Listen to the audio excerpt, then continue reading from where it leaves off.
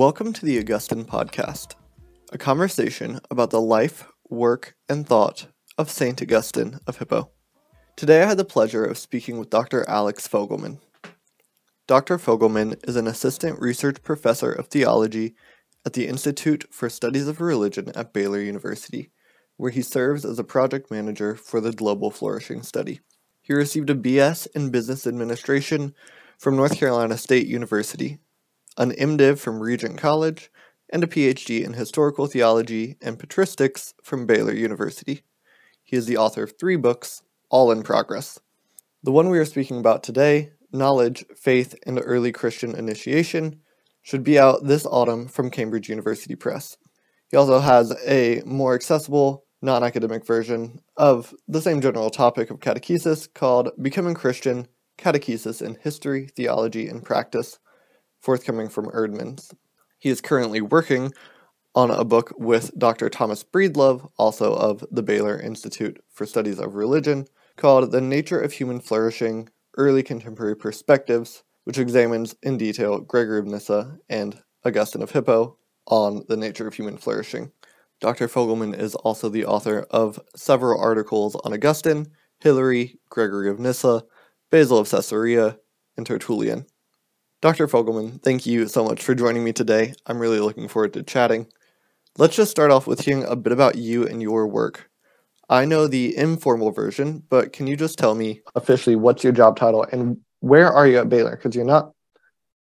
Right. I know Baylor is very siloed in... Yes. So I'm in a group called the Institute for Studies of Religion, which is a largely research grant-seeking institute. It's an interdisciplinary unit. I'd say it started mostly as a social scientific sort of hub for studies of religion.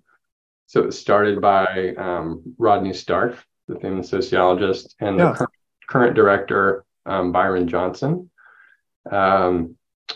who's primarily a criminologist and has done a lot of work in faith-based initiatives in prisons. But they started this in 2004. And so over the last 20 years, they've developed it into a really productive and active research hub. I'd say, again, a lot of social scientists and historians, and now a few theologians. The big project that I was brought on to work with is this project called the Global Flourishing Study, which is a large 5-year study of flourishing all around the world, 22 countries, 200,000 people, tracking them over 5 years. And then thinking about it across disciplines. So again, we have a lot of social scientists, psychologists, but also theologians and philosophers trying to get at this question about what is flourishing. And so that's where some of my current research is engaging with. So but yeah, so it's not in the religion department, it's not at the seminary, it's not in the honors college. It is it actually falls directly under the provost office advantages. And but it's mostly very research focused group. So good. Yeah. You enjoy it? All right. And it's been fantastic. Yeah, it's been just a really encouraging, productive environment. I mean, the legendary historian Philip Jenkins is just down the hall, and so he churns out about a book a year. And so just getting coffee with him is something to, you're like, oh, I should get back to writing. It's just a great sort of environment to work in. Good. I'm glad to hear it. Yeah, I'm amazed at whatever Baylor has done in the last 20 years.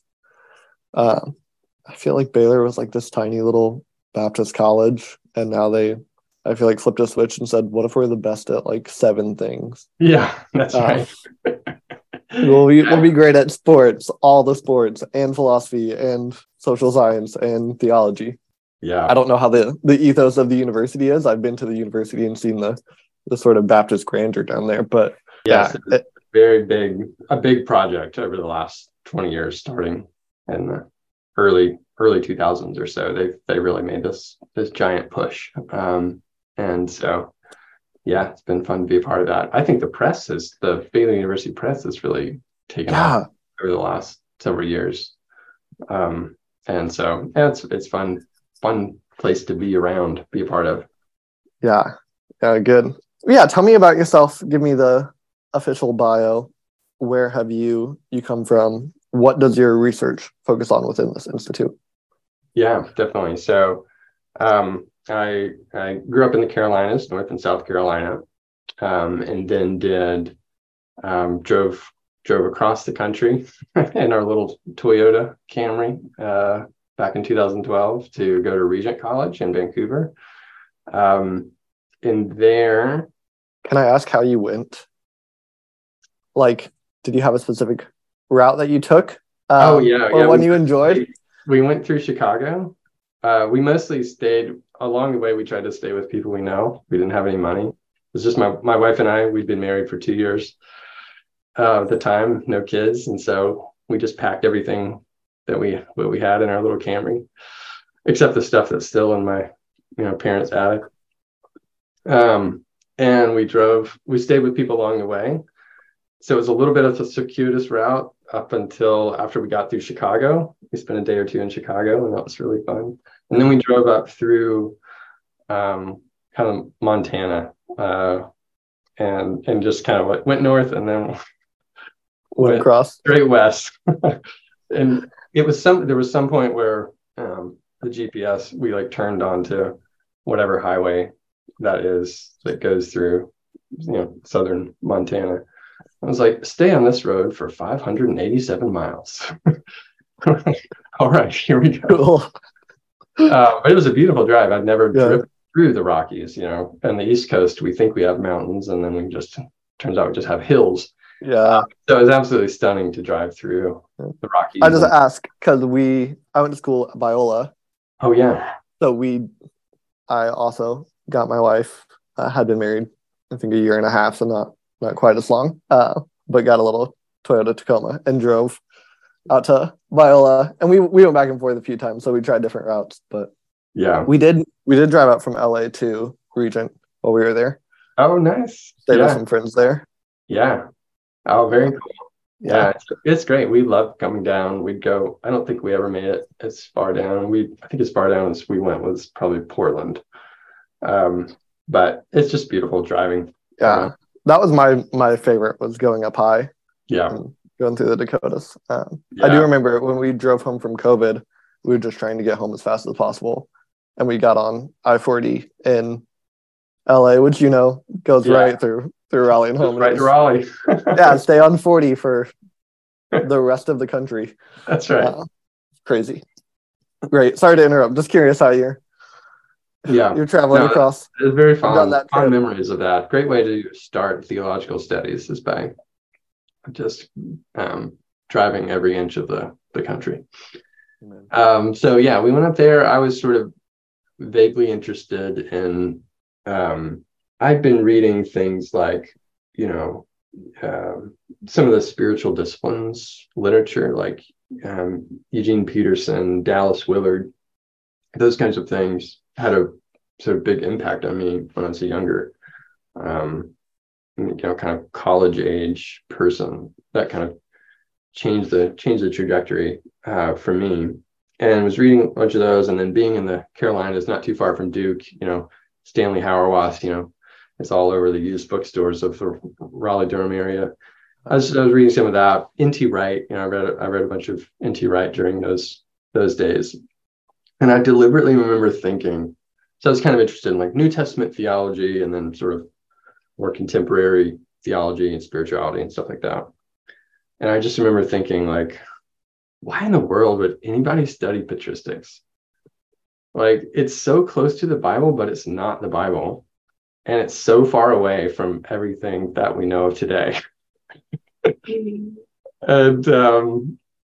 And then, of course, as it goes, about a year, kind of my first year at Regent, I had started reading some of Hans Boersma's work, and started taking classes with him, and then sort of just became enthralled by the patristic world, the patristic literature, particularly Augustine.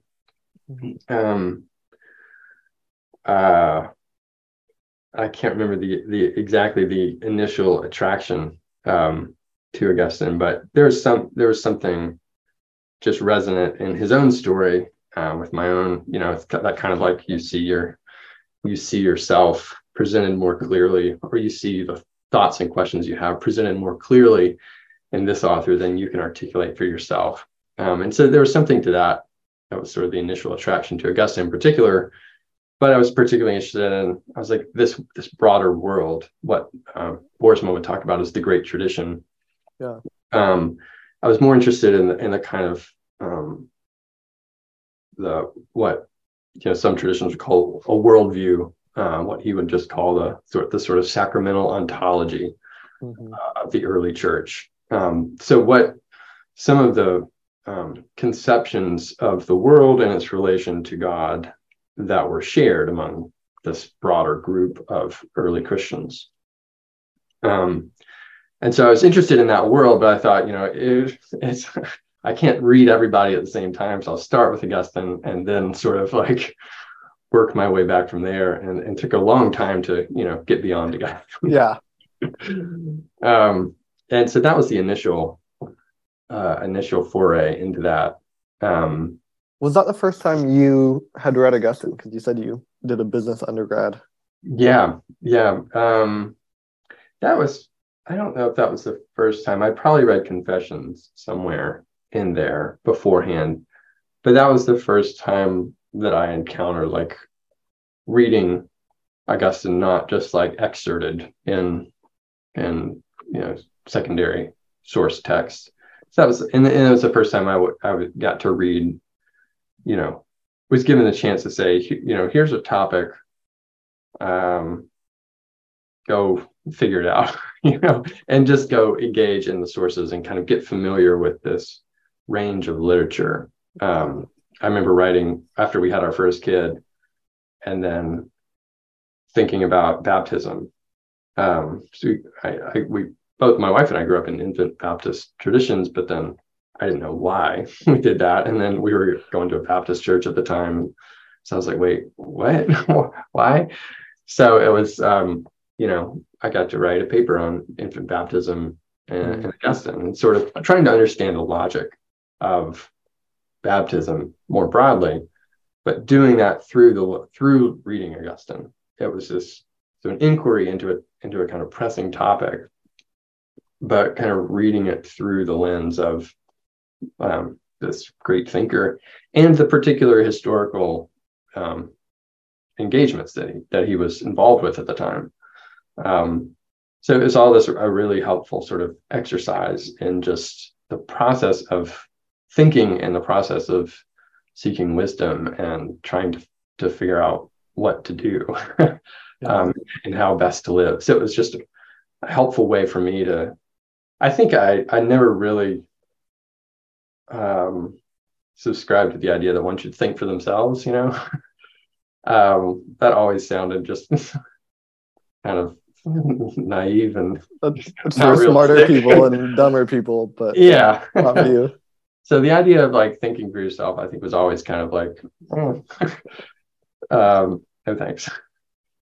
And so that idea, this was later articulated, in more better ways. Like one of the Baylor professors here, Alan Jacobs, writes really well about this idea of what it means to think well, and he articulates this in terms of he articulates that idea much better. Nobody actually does think for themselves. He articulates most ideas much better. That's right.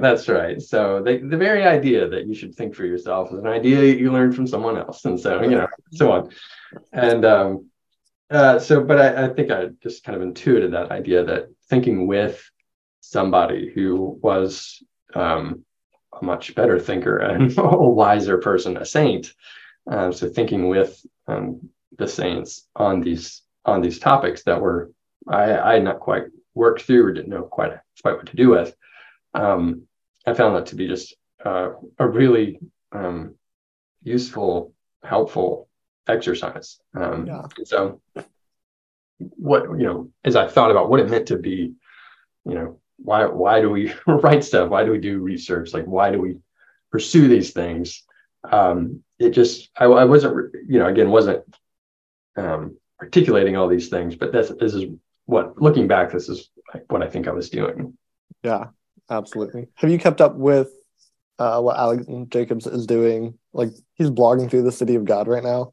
Yeah, it's very hard to keep up with what he does, but yeah, reading through City of God, and all the stuff he does with W.H. Auden. He did a few years ago, he came and there's a group that here in Waco called Brazos Fellows, it's a 9-month sort of post undergrad, cohort group that meets. It's based out of the church we go to here, and they go through sort of deep readings in the Christian tradition in the context of worship and spiritual direction and prayer and all these things.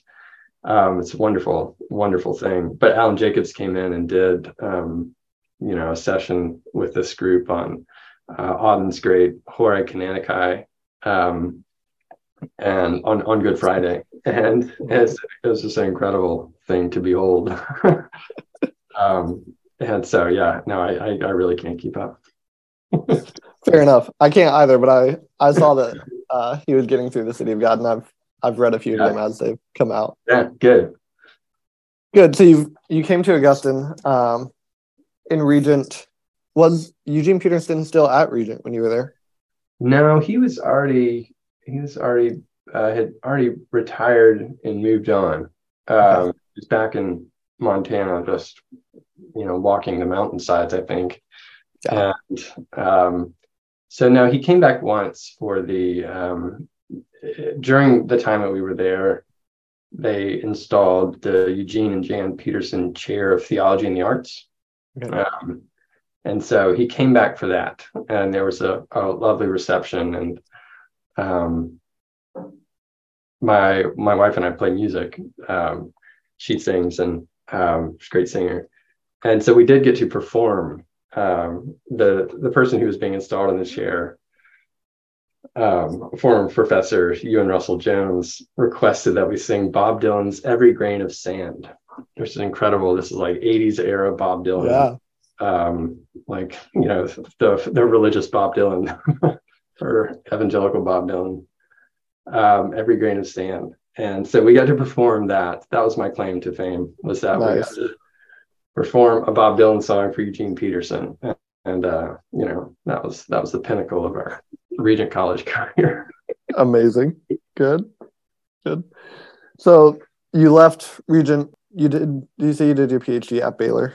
Yes, I did PhD at Baylor. What was the focus of that? Yeah, so it was kind of it's that sort of like awkward conversation. You go to your sort of beloved professor advisor, and you're like, I think I want to do PhD studies. And they're like, you shouldn't do that. That's a terrible idea for X, Y, and reasons. And you're like, good professor. Yeah. Like, I know, but I love this thing and I can't not do it. And they're like, you shouldn't do it. And you're like, okay, but I still, like, okay. So I did that dance with Boersma, and then so he helped me sort of navigate sort of, here's patristic, supervisors. We had 2 kids at the time, and so we had kind of blocked out UK programs and probably Canada. So we mostly just looked at the US, and that meant not needing to be as specific with a dissertation focus. Oh yeah. So we have all the US programs have 2 years of coursework and then 3 years of writing. So the sort of application for the US programs was just sort of like, this is you pretending like you know what you're talking about, even though we all know that you're not actually going to be writing on this. So I think I can't remember exactly what I proposed to Baylor that I was going to be writing on, but I think it was something on Augustine and mystical theology, or it was like mystical theology in his sermons and homilies. So sort of like the everyday, how does the Augustine of Confessions preach and interpret scripture in the more mystical vein? Like, how does he do the sort of similar sort of mystical theology moves that he does in some of De Trin and Confessions? Yeah. How does he do that in sermons? And ecclesial mysticism was the kind of like word that I used. So I think that's what I was kind of interested in initially, and that's what I proposed. And then in arriving at Baylor, so we arrived in 2016, I came to work with D.H. Williams, who is primarily in the academic world. He's primarily in 4th century sort of Nicene Trinitarian work. He's done a lot of work on Ambrose, Hilary Poitiers, kind of 4th century Latins is kind of his main area of focus. And then he's written several sort of more popular level works or general audience works on retrieving the tradition for evangelicals. So he edited a series for Baker in the early 2000s called Evangelical Ressourcement. It's a great series of books. And so it was kind of one of these figures, kind of leading figure, both, with the academic credentials and expertise, and kind of has that sort of old school patrologist mentality, in which he just knows, his background was in kind of classics and historical studies of religion. So he can talk to you about ancient philosophy, he can talk to you about sort of ancient religion, but then primarily wrote on, like I said, Ambrose and other 4th century Latins. But just one of these sort of capacious minds, has this incredible sort of memory and recall for what, the apologetic works of pseudo-Justin can tell you about such and such. And so he was just a great person to work with. Really, really fortunate to have a good PhD mentor, Dr. Williams. So that was a real, really, really fortunate to have a great mentor. And he just kind of, again, he's got kind of the last 40 years of patristic scholarship just there. So I could like say, what about this? What about this? And he's like, that's been done. That's, don't look there, so he could kind of, just kind of help steer me in a good direction. Did he say not ecclesial mysticism? I don't even think we had got to that point. I don't think he ever said that about that project.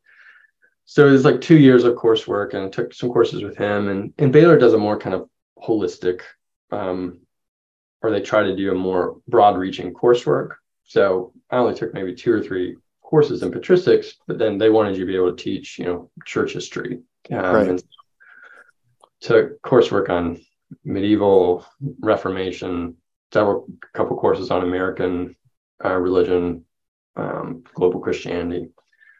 So what department is this in at Baylor? Baylor? This is in the Department of Religion. So yeah, in the strange siloed world of Baylor, there is the Department of Religion only does undergrad, so they do all the undergrad classes in religion and the PhD.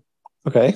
Whereas the Truett Seminary is a part of Baylor, but runs completely separately. Right. And they do all the MA, MDiv, MTS kind of degrees. They do some doctorate of ministry. They may do a few doctorate classes that are more specific to church ministry, like a doctor of preaching, I think they do. Yeah. But the kind of, if you get a PhD in religion from Baylor, it's from the religion department. Cool. Now, there's been people that have been through Baylor that have done PhDs on Augustine in the philosophy department. They've had professors at various points that can supervise. My undergrad professor did a PhD in Augustine. I don't think Baylor would take on a philosophy PhD anymore. And then there's a number of, but what that basically means is, your primary supervisor has to be, approved to supervise dissertations in the religion department, but you can have a number of people be kind of third readers, third and fourth readers that are around the university. So David Wilhite, who's a great patristic scholar, who's a truet, he can't supervise PhD dissertations in the religion department, but he's almost always the kind of second or third reader on any sort of patristic sort of PhD that comes through Baylor. So he's a great kind of second mentor, great reader, very astute. So there's great people around, but in terms of all the red tape of trying to work your way through an institution, that was something to navigate. I'm in a similar spot here. Yeah. Like I'm in the philosophy department at Aberdeen, but pretty much all my work is out of the divinity department. Okay. Yeah. And my supervisor is John Baer, who's in the divinity department. Okay. Does not do Augustine, does not do philosophy. But I'm working with Lewis at Durham, and then I have a supervisor on paper for now. She will actually read my work later, but who's in the philosophy department, who does historical philosophy. She's like, I got nothing to say on Augustine. Yeah. If they say it's good, it's good. I'll tell you if it passes as philosophy. So it's the same sort of thing over here. Yeah, that's right. You're like, here's the thing, and here's where I am. Here's my institution. Here's my topic. And let's just sort of collage a number of people together to make it all work. All right. And so what did you end up writing on? Yeah, so I ended up writing on the development of patristic catechesis, or kind of this teaching before and after baptism. So okay. Basically, broadly conceived baptismal education. And decided fairly early on most to just focus on Latin Christianity, North Africa, and Italy. And it came out of that topic it somewhat came out of the ecclesial mysticism. I was interested in, how is, faith taught and learned, communicated in sort of ordinary Christian life, that sort of thing. Is probably the connection there. But also it's just started because at our church that we go to, like the rector at our church was one of like the sort of leading voices in our in our church tradition about recovering catechesis. And it was the first time sort of being in a local church where I really saw that what it could look like for a local church community that had a really sort of solid catechetical foundation. Because, you hear this all the time from professors, from seminary professors, university professors, the students that are coming in, like, just don't know the basics of faith anymore. Yeah. Like, any professor that's been teaching for 20 years, they all say the same thing. Like, students are no longer catechized. Like, they're coming to a Christian college like Baylor, and they it's not the same. Something's happened, or like they come to seminary and they've not read the Bible, or they don't have a sort of basic foundation. So a lot of like first year university or even seminary ends up being sort of Christian catechesis. And so then I go to this church that's like, it's one of their main things that they do. It's like we do catechesis, we worship, and then we do mission. Like that's the three things we do. So I was really kind of inspired by that, intrigued by that, and then wanted to, again, as I've been doing, just kind of like looking at the patristic tradition. Well, you can't go, like, once you're looking for it, you can't go 2 minutes without seeing the importance of catechetical instruction, the role of catechumens in the early church. It's all over the place, east and west and everywhere else. And so with this kind of question in mind, just basically the question was very open-ended, just like, what did they do? What was the point? What was the purpose of this kind of formation? So started looking at that in the patristic church. There's some great stuff specifically on Augustine. on this topic. As with all Augustine topics, there are good works on many topics. There's a particularly great book just called Augustine and the Catechumenate by the late William Harmless. He's a great Augustine scholar, and wrote this wonderful book and then revised it. He wrote it, I think the first edition came out in 95 or so, and then revised it in 2014. And it's just a fantastic work. And so I realized I couldn't do just a project on Augustine and the Catechumenate in the way that he did. So what I ended up doing was doing a kind of longer, a little bit more of a survey work that started with the early kind of formative influences in catechesis. So looking at what we could, as best we could tell, what we see in Irenaeus and Tertullian, Cyprian, some of the writings associated with Hippolytus. And so looking at that developing tradition, and then looking at some of the other 4th century folks like Ambrose's writing. There's a number of other folks sort of around Ambrose. It's good, Baylor gives you 5 years. Yeah, that's right. So the dissertation was a much more sort of less coherent version of this, but what now the book version of it ended up just being a chapter on each of these figures. So it ended up as a more kind of almost a survey, but trying to get at the question of, well, the dissertation started out with the question about the changes in the catechumenate in the 4th century. This is one of the, if there's a standard narrative about patristic catechesis, it's something to the effect of, well, in the pre-Constantinian age, catechesis serves the purpose of bolstering this beleaguered community, right? Mm-hmm. So to avoid defecting in the face of adverse conditions and martyrdom. So this is where you get the language of it. It's this 2 to 3 year process, and they're training martyrs. And then once Constantine legalizes Christianity, well, now all the elites want to join. So you have this flood of elites that are wanting to join Christianity, but they don't want to take the full commitment to baptism. So they just hover in the catechumenate. And now you have all of these bishops like Ambrose, or in Cappadocia, you've got Basil and the Gregories both addressing, you have all these sermons addressing catechumens. Yeah.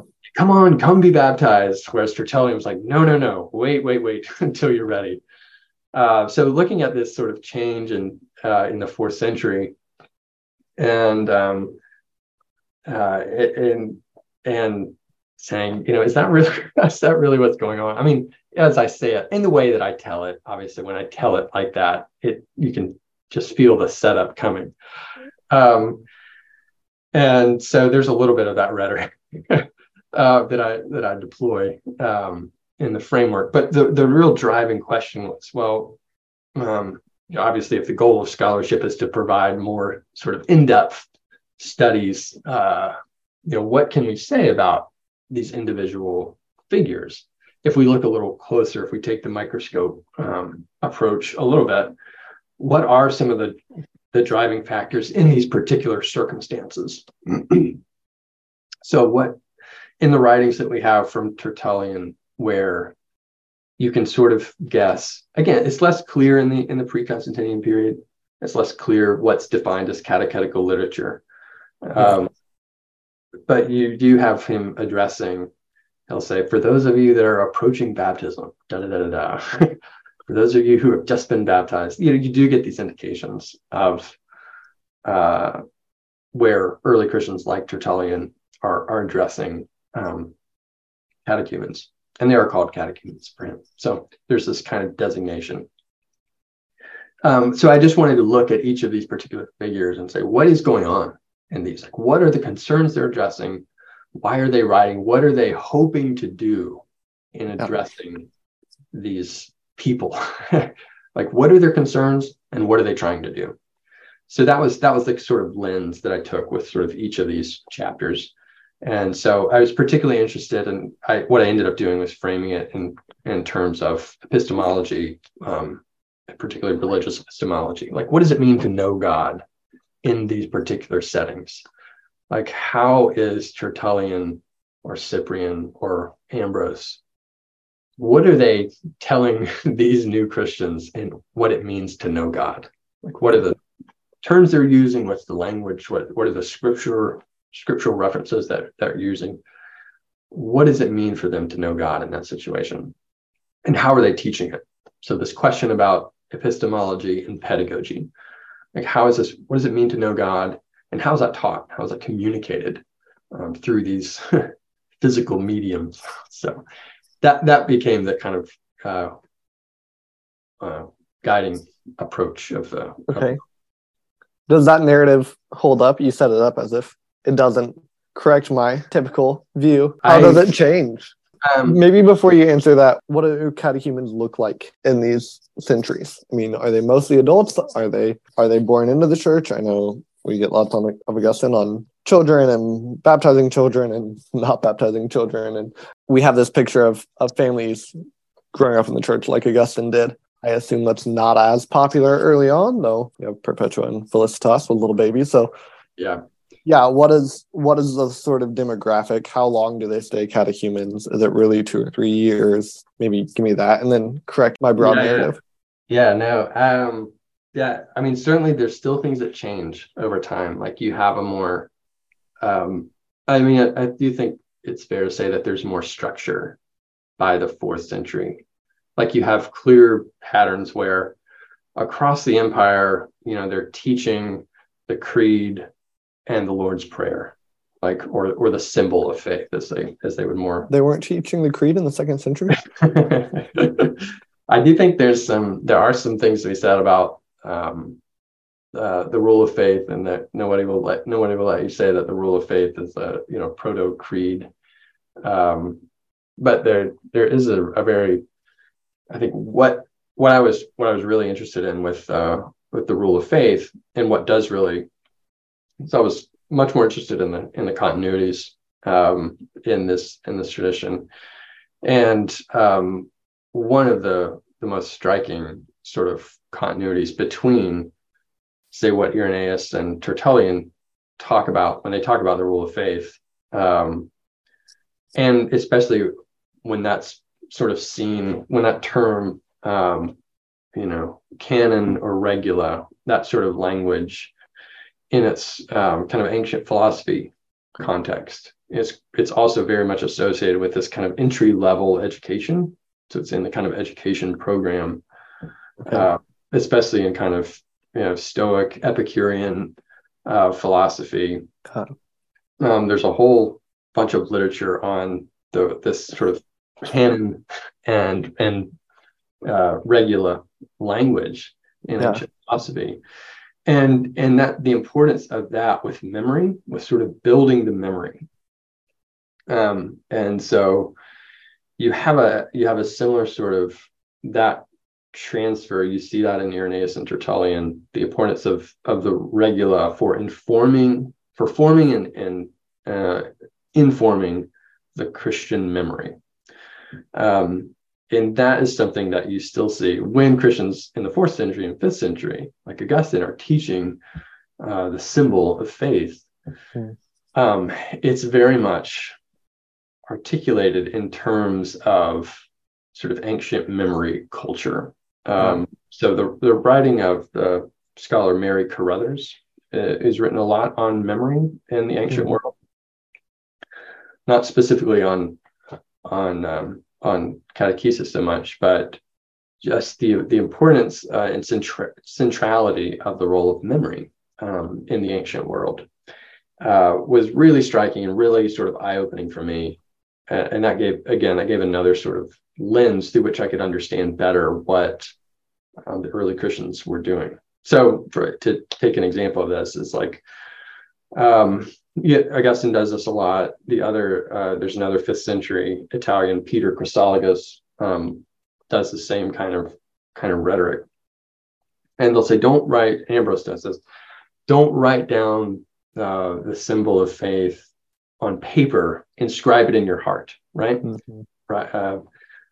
And then that's often interpreted as part of what scholars call the disciplina arcani, the discipline of secrecy. Don't write it down so that the non-baptized don't hear it. Mm-hmm. And it seemed to be connected with this sort of, again, kind of socio-political interpretation of early Christianity, right? You don't tell the creed to outsiders so that they don't know about it, and we can maintain the integrity. And then, this sort of is a layover in the 4th and 5th century.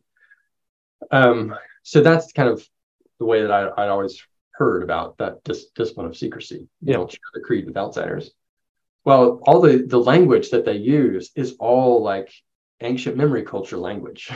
The soul as this sort of storehouse of memory, this ark of the memory, this library of the soul. So I see them, well, sure, they're doing all this other stuff, discipline of secrecy and all this thing, but with this kind of lens, I could just much more easily see that they were tapping in to this. It's an ancient philosophy kind of culture, and this ancient rhetorical culture, the cultivation of memory. So I don't end up saying it's none of the political stuff. It's all of the sort of pedagogical, philosophical, rhetorical stuff.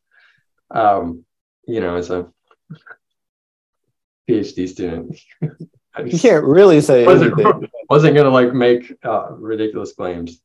But I was just much more attuned to that kind of thing. Again, it's like you have a lens, and it helps you see things that other people haven't seen before. And so there's you see this in different ways, but I could really just, that the whole memory piece was just kind of a loose thread that ran throughout the whole project. The importance of the memory to the self, to identity, to who we are, and of course, all readers who've made it through Confessions 10 know can figure out, oh yeah, memory is absolutely central for the quest to know God. And so I wasn't sort of like imposing that on Tertullian or anything like that, but it was like, this sort of centrality of memory, which is for us in the sort of post-Enlightenment world, it is a memory is not it's something to be worried about. It's something to on the one hand, we sort of look down upon mnemonic education as just rote memory. Yeah. And this comes up in all the sort of later post-Reformation literature on catechesis. You have, once catechisms become a text in the Reformation, it's like, yes, but you gotta make sure they're not just memorizing it like parrots. Parroting is a real bad word. So you have this real worry about memory all the way through. I mean, I think it's still there in sort of contemporary. Right. Oh yeah. And at the same time, we sort of place a lot of distrust on human memory. We place a lot more and more trust on external memory. So like, memory on a hard drive, on a computer, on our phones, right, on the cloud. Yeah. Right. Memory is everywhere else. We offload it, right? It's no longer in us. It's no longer inside of us. And so that's one of these. It becomes in my own little mind that this becomes one of the most striking differences between sort of patristic and modern catechesis. And what does this patristic emphasis on memory do for the soul? I mean, what do they think it's doing for the soul? Yeah, I assume they don't think we're just parroting. Yes, right. Yeah, you don't have that kind of. I don't see the same kind of worries about parroting. Much more a sense of, on the one hand, the memory is your. I don't want to go so far as to say it is yourself, because all the complications. As you know, the language of the self, and Augustine. and in early Christians more generally. But if there is a self, it would be something more like memory. Like it just is who you are. It's your all what you think about, what happened in the past. Like you don't, as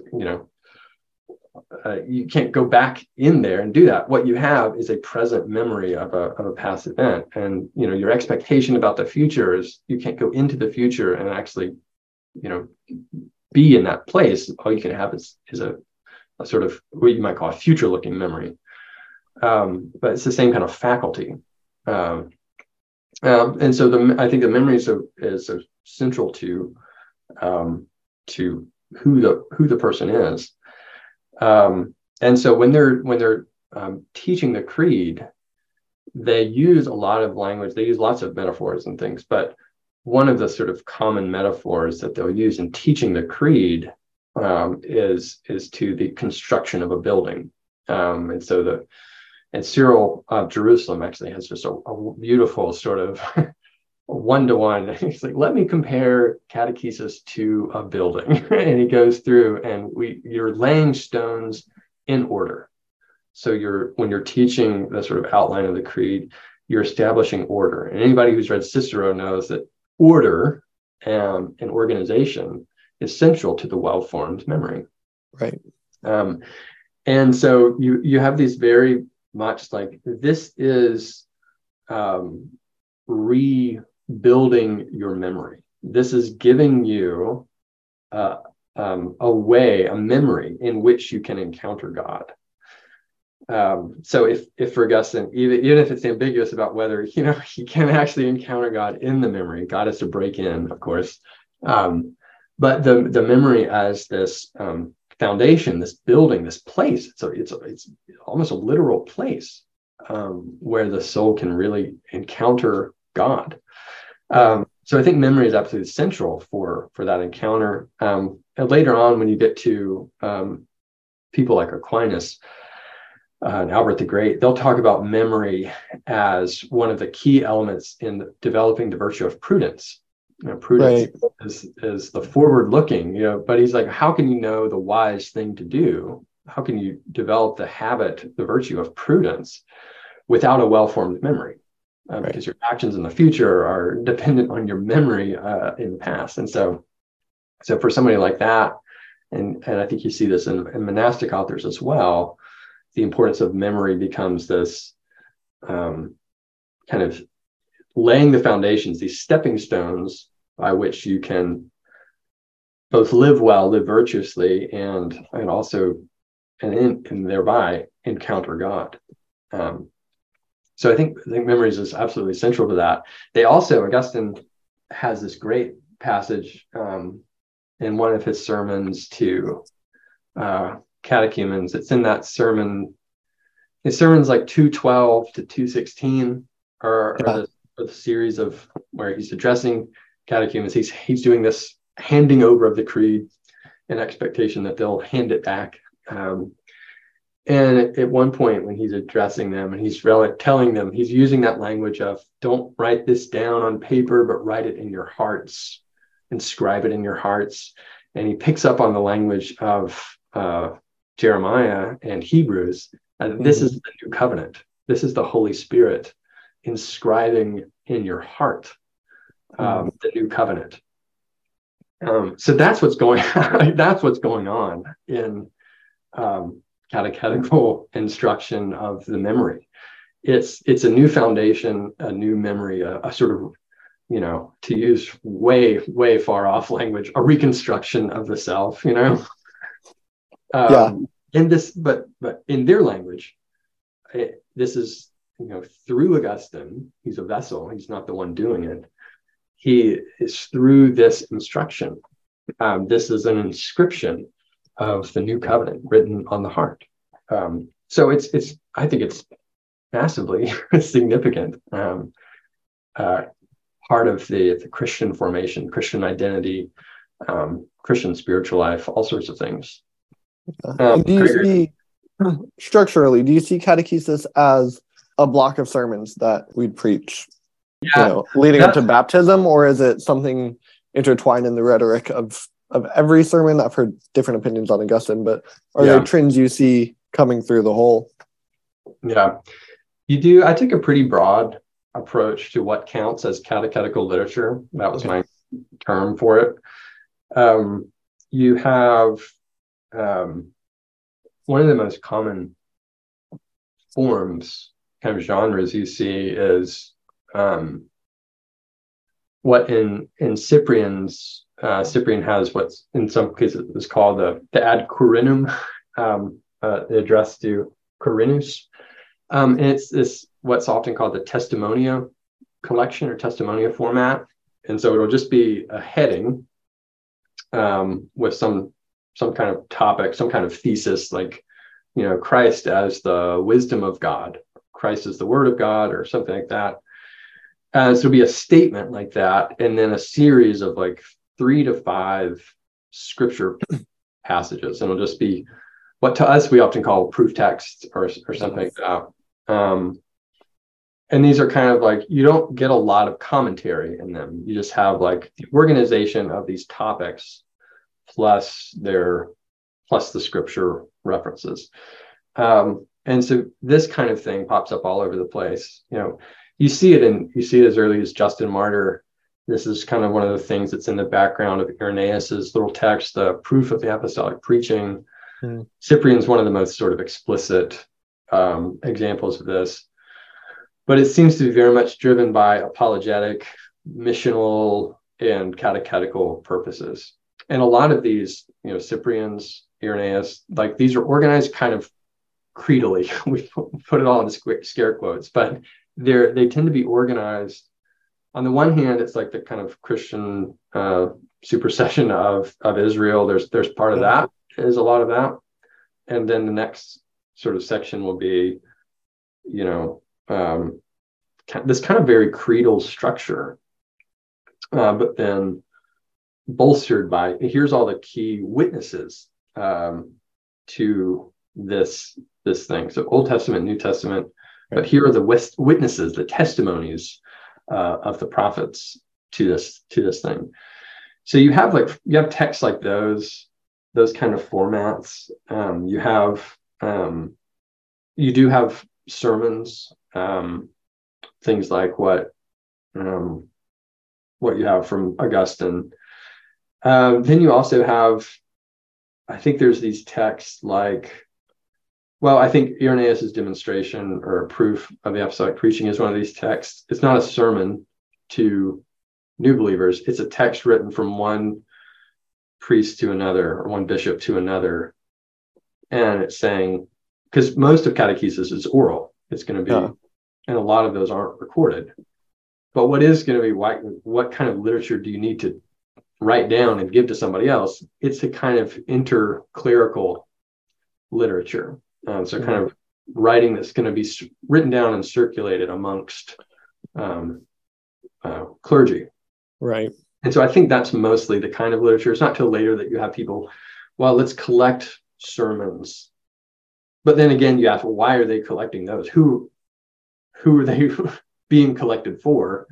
And again, it's often for other clerics who are going to be doing this kind of work in their own congregations. And then you also have two examples from Augustine are on faith and works, De Fide et Operibus. On faith and works is written to address this issue. It's a polemical text, but what the main topic is what to do with catechumens. Like that's the background issue, is like what you have are it's a text that's 411, 412, something like that, I think. And you have these, Donatism's been crushed or whatever. it's been put down. So what you have in response are these kind of anti-Donatist, what you might call a laxist response. And so sort of laxism is a huge issue in North African Christianity all the way back. And so you have this kind of laxist, anti-Donatist position that's saying, pretty much just teaching the creed is good enough to get these people baptized. They don't need faith and moral formation. Let's just teach them the creed and let's baptize them. I think one of the issues is especially divorce and remarriage. Like, should we? But the sort of ostensible issue is: do we just teach the faith before baptism, or do we do faith and some kind of moral teaching, moral formation? Yeah. And Augustine's actually pushing back against that and arguing for a more sort of robust moral formation. And he roots this in sort of Orthodox principles, but also just in the history of the tradition. He says, what's all that time for? That they're called catechumens, if not to hear and to learn to live a faith. It's a great quote in that passage. So you can see this in the background of a text, how central this issue of catechetical formation is. There's a recent scholar who's written a book on this, Mathieu Pignot, I think is how you say his name, French guy, but this book just came out with Brill a few years ago on Augustine and the catechumen. It's not called that, but it's something on that. It's a longer, it's a Brill title. So is it in French?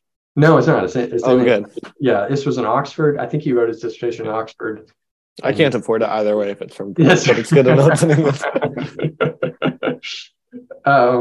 And so it's a fantastic book. It's more sociological. He's not so much interested in, Harmless is interested in more of the sort of, retrieving Augustine's catechumenate for contemporary. Harmless is thinking more about RCIA, Catholic education, initiation. This other book is more just a kind of sociological, historical look, but he really does emphasize the importance of the catechumenate in Augustine's age, the sort of the contestedness of this issue. And so looking at De Fide, he really exemplifies this, looks at a lot of Augustine's letters as well, things like that. A lot of anonymous later North African writings. And so you have these sort of polemical texts, and then you have Augustine's De Catechizandis Rudibus is a very rare kind of text, but it's probably one of the most explicit sort of examples of one clergy writing to another saying, my catechesis, it's one of my favorite texts, but it's, my catechesis is utterly boring. What do I do? Yeah. And so Augustine writes back, and he has just jam-packed with both practical advice, theological wisdom, modeled on the incarnation. He does this sort of this is one of his, places you can see the sort of illuminationist epistemology, come through. And then he gives them two sort of example texts of what you would, here's is part of that, this interclerical writing. Here's what you give to somebody else. So you have lots of, I tried to include a pretty broad array of genres within what I'm calling catechetical writing, but centered on this, how do you teach both before, but also the immediately after. So it's what one scholar calls peri-baptismal instruction. So sort of teaching around baptism is kind of the focus. That's fun. And when will these books be out?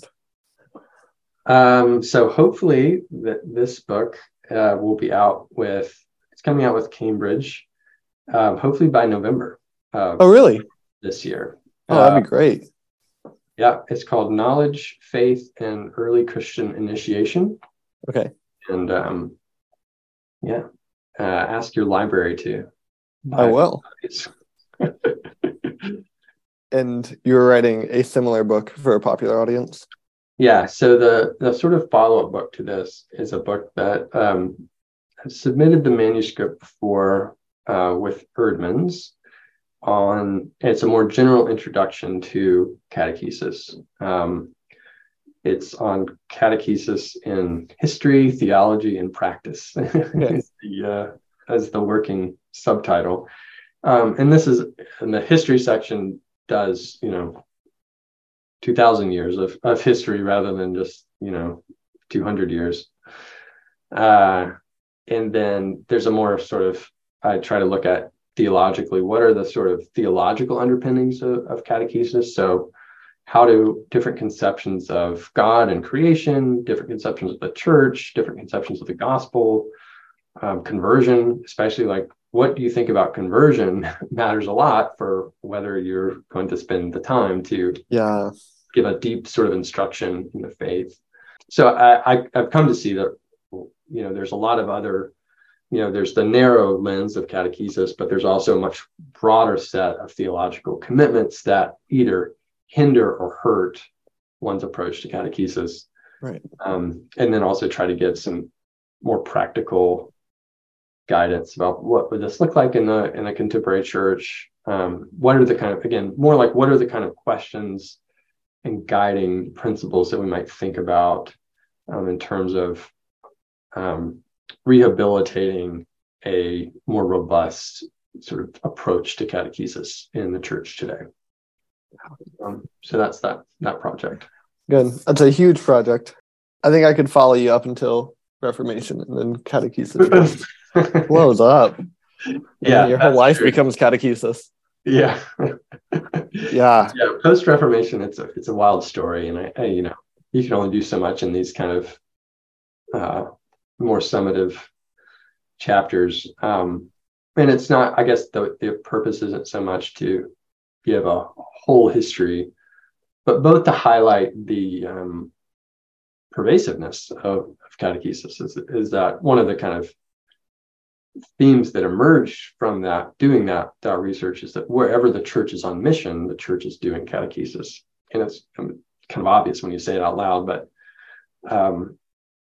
wherever there's a kind of missional impulse, there's this response and reaction with the culture that is being engaged with the gospel and these new questions that emerge. And that it just requires a process. It requires a sort of guided set of instructions.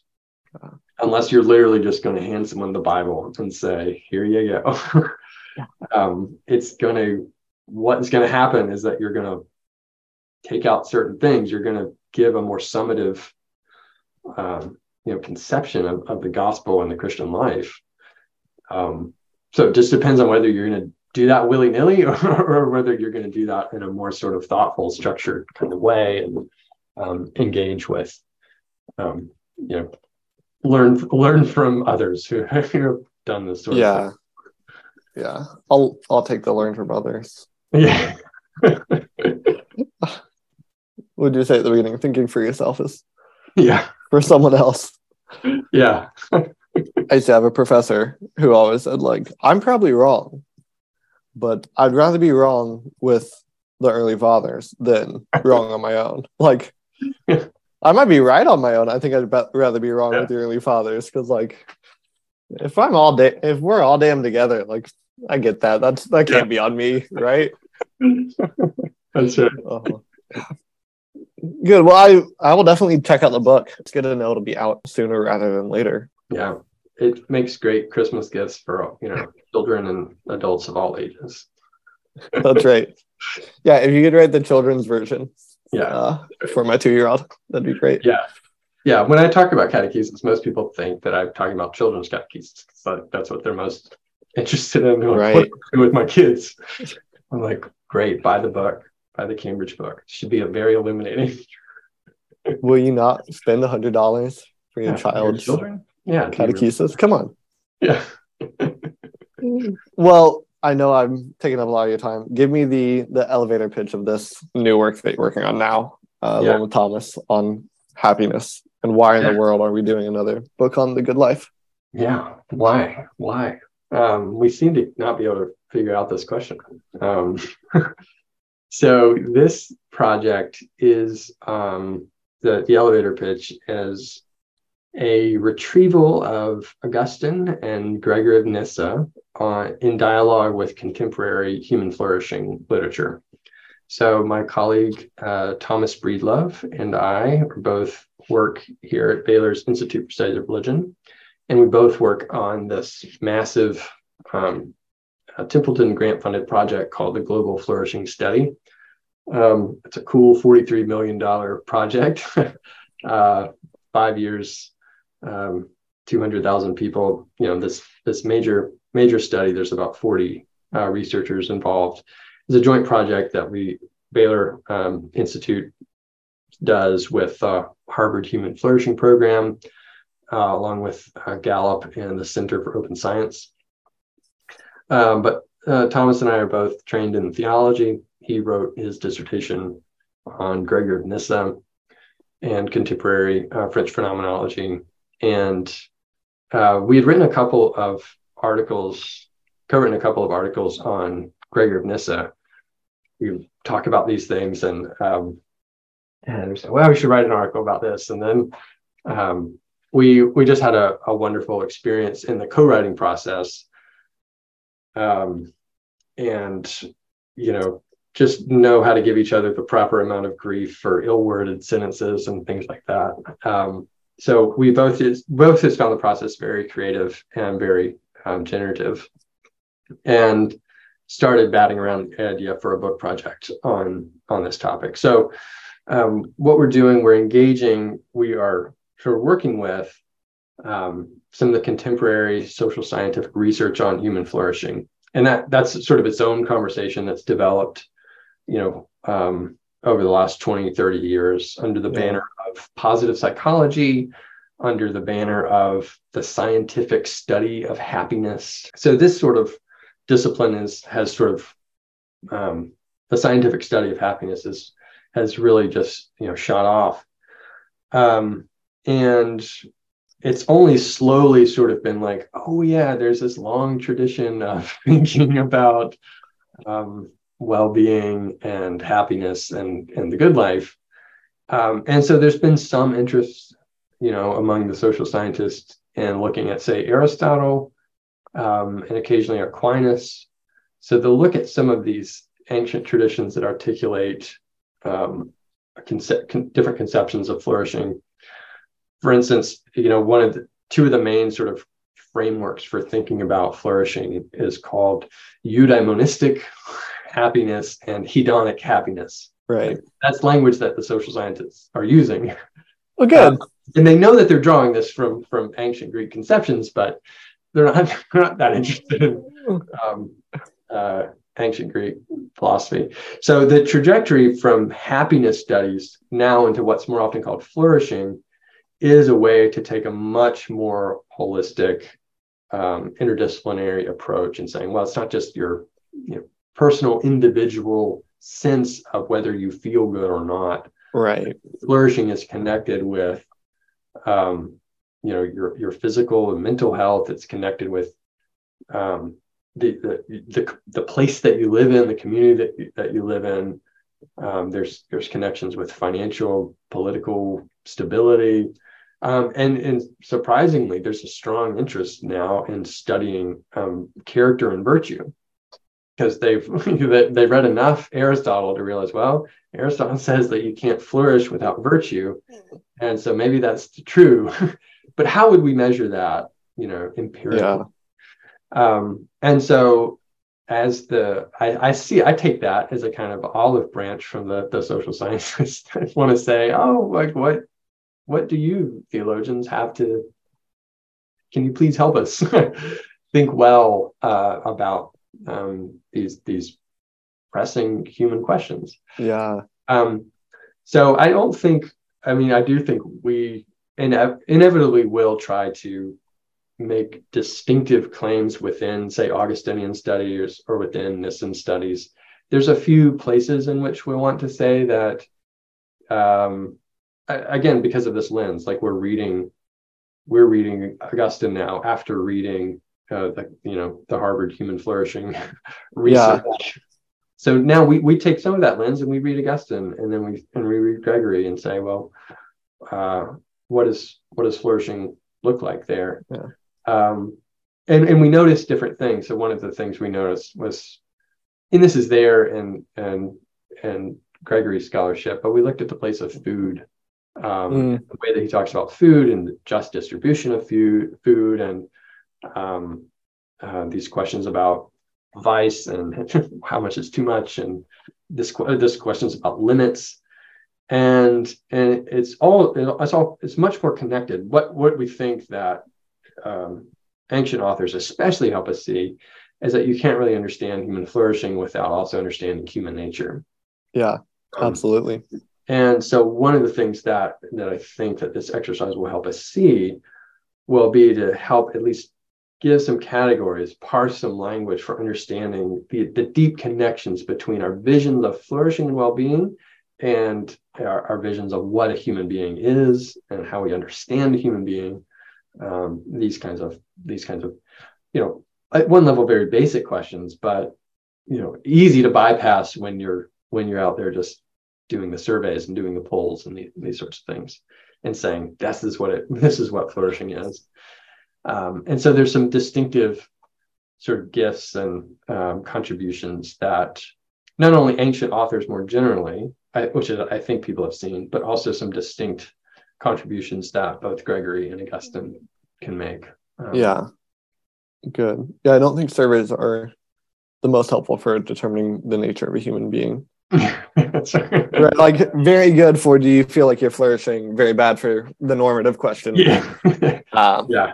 I'm happy to see these come together, because especially coming out of Augustine studies, moral motivation is just a huge question. If you stick with Augustine, you have some good motivations with eternal conscious torment and that sort of thing. But something always on my mind is if we take Augustine's grace a little more seriously than he does, it seems, in those things, like what's motivating, how do you incentivize that? I'm very interested in rhetoric and aesthetics, and I've seen I think a good resurgence in rhetoric the past few years, hopefully more in aesthetics other than just Carol Harrison holding down the fort, but these bigger questions to move beyond, like what is the right thing to do, or even what is human flourishing, to how to get people into that. And the social scientists, I think, are very helpful in actually seeing why people are or are not flourishing.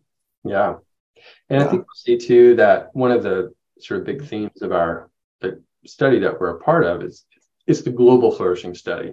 Most of the sort of scientific study of happiness has been done in the West, which means it's just implicitly laden with a lot of fairly secular sort of ontologies. And even when they invite sort of, theologians into it, they're sort of made to bend the knee to, well, Augustine says that happiness is really only for the blessed life, the afterlife. But we need to but what can he say the good of this worldly life? And so I've seen, and that seems to be a strong kind of pull. And well, if you want to be a part of the conversation, you have to bend to the secular knee, and that sort of thing. And so I think we don't feel that constraint, and so we're more interested in saying, well, what actually do these sort of quote unquote otherworldly frameworks, what do they do? How do they work? Like, what is their, what do they contribute to this vision of flourishing? Right. And we actually think that that's going to resonate more with a more global sort of understanding. Well, I would hope so, because when you can bring the theological voice into things, you can get out of sort of economic measurements of flourishing. Right. Yeah. And hedonic is a bit pejorative, I know, but hedonic measures of flourishing. Yeah. In many ways, still taking into account for those things. I think one of the things Augustine does is really he's attentive to those kinds of questions, the questions about pleasure and the senses. He won't let you stop there, but he does engage with you there. And so I do think that's one of the many sort of things that I think can come out of that is maybe even seeing past or seeing your way through some of the, I think a kind of one version of the sort of purely Aristotelian notion of flourishing is that it's just virtue and self-control and moderation, and hedonic is just pleasure, and it's just this. And I think there's ways that early Christians really see their way through some of those knots. Absolutely. Well, good. I won't keep you any longer. You've been very gracious with your time, but tell me, what do you think first that we should pay attention to more in Augustine's writing, and what good work do you see being done on Augustine that you'd recommend? Yeah, I think there are, as always, an ever sort of, Augustine's one of those minds that just keeps producing, keeps attracting great minds, not my own, but other people's that are reading Augustine. I'm interested in, I think, more and more the kinds of, actually some of the parts of Augustine that initially attracted me to him, which is the ecclesial Augustine, the man of the church, that sort of thing. So readings that I love the philosophical readings of Augustine. I'm just naturally interested in philosophical questions and tend to see those more, like I like to see those in the sermons and all like that.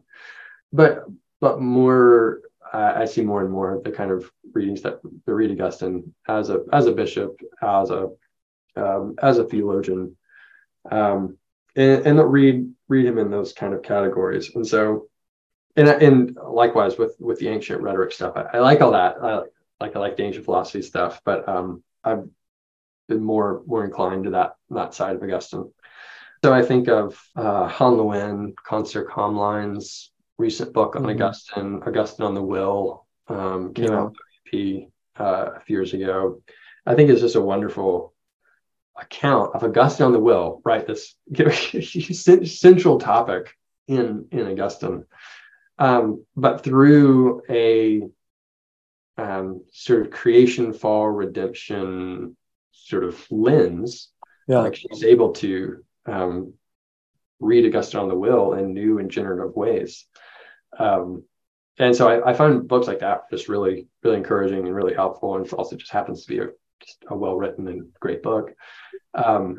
So I see texts like that come along, and I just think that's great. This is great. It's great news for Augustine. Good. I've heard good things about that. It's been on my shelf for longer than I'd care to admit, but it's not a short book, but it's not a short book. I'll give you a recommendation back just because I was thinking about it. Have you read Michael Glowacki's book on rhetoric in the homilies? Yes. I would put that in there. I wrote a review of that for didn't you? Reading Religion, and mostly to get a free copy from Brill, but ended up really, really loving it. And he does a lot on, catechumens, the newly baptized.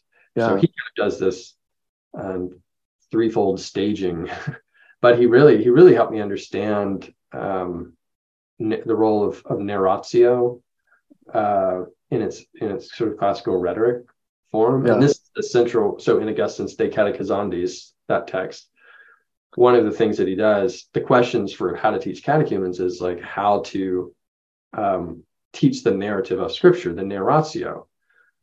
And so those two example texts that Augustine gives are examples of the narratio of Scripture. It's a sort of history of redemption. How do you tell to newcomers? How do you tell this history? You can't just tell them everything. Like you have to tell something. You have to tell a narrative. And so Glowacki's book is, I think, really helpful in looking at how is narratio used in its ancient context. It's a loose term, as all sort of ancient rhetorical terms are. But he really helpful stuff on narratio that I thought was just really, really good. So good. I'm glad you read it. Those kind of readings are, I think you're absolutely right. Like those kind of, they draw on the rhetoric, what's his name? Dodaro's book on that um, was quite good as well in terms of the decorum and things like that. Yeah. So yeah, I think that's great. So there's these great sort of impulse to read Augustine in his ancient context, but then also Bring it to the bring church. out the ecclesial, exegetical, rhetorical in the sense of sermonic, Yeah. rules there. Yeah. When I say rhetorical, I'm sure there's plenty of ancient scholarship on rhetoric in general. But as you get this overlap that you've expressed between ecclesial catechism and human flourishing, and especially the motivation side, I think rhetoric really comes into play there. Yeah, absolutely. Yeah. And Michael, I also learned later, he's a Regent College grad, so he is. Yeah. Happy to see that in the digging around. Good. Well, thank you for your time, Alex. I really appreciate it. Yeah, it's been an absolute pleasure. Thanks for having me on. I'd keep chatting. I need to get home and make dinner. Get to my family. My day is just getting started over here. Oh, yeah. The day is ending for you, so I'm done. It's 5. To go separate ways. Yeah. Good. Well, I'd love to stay in touch. I'll definitely look into your book, but I'll try and keep updated on what you're doing, and hopefully we'll talk again before too long. Yeah. No, thanks a bunch. Oh, great light, divine, deep well of love and light. I hope you enjoyed my conversation with Dr. Alex Fogleman. If you liked our conversation, check out his work and the work of the Institute for the Studies of Religion at Baylor University. Keep an eye out for his upcoming books. There's a link in the description. Also check out his recommended works, Matthew Pinot's The Catechumenate in Late Antique Africa, and Han Lewin Cancer Comline's Augustine on the Will. There's a link below for these as well. Our theme music is Oh Great Light by Jess Ray, and I'm your host, Joshua Blanchard. As always, thanks for listening.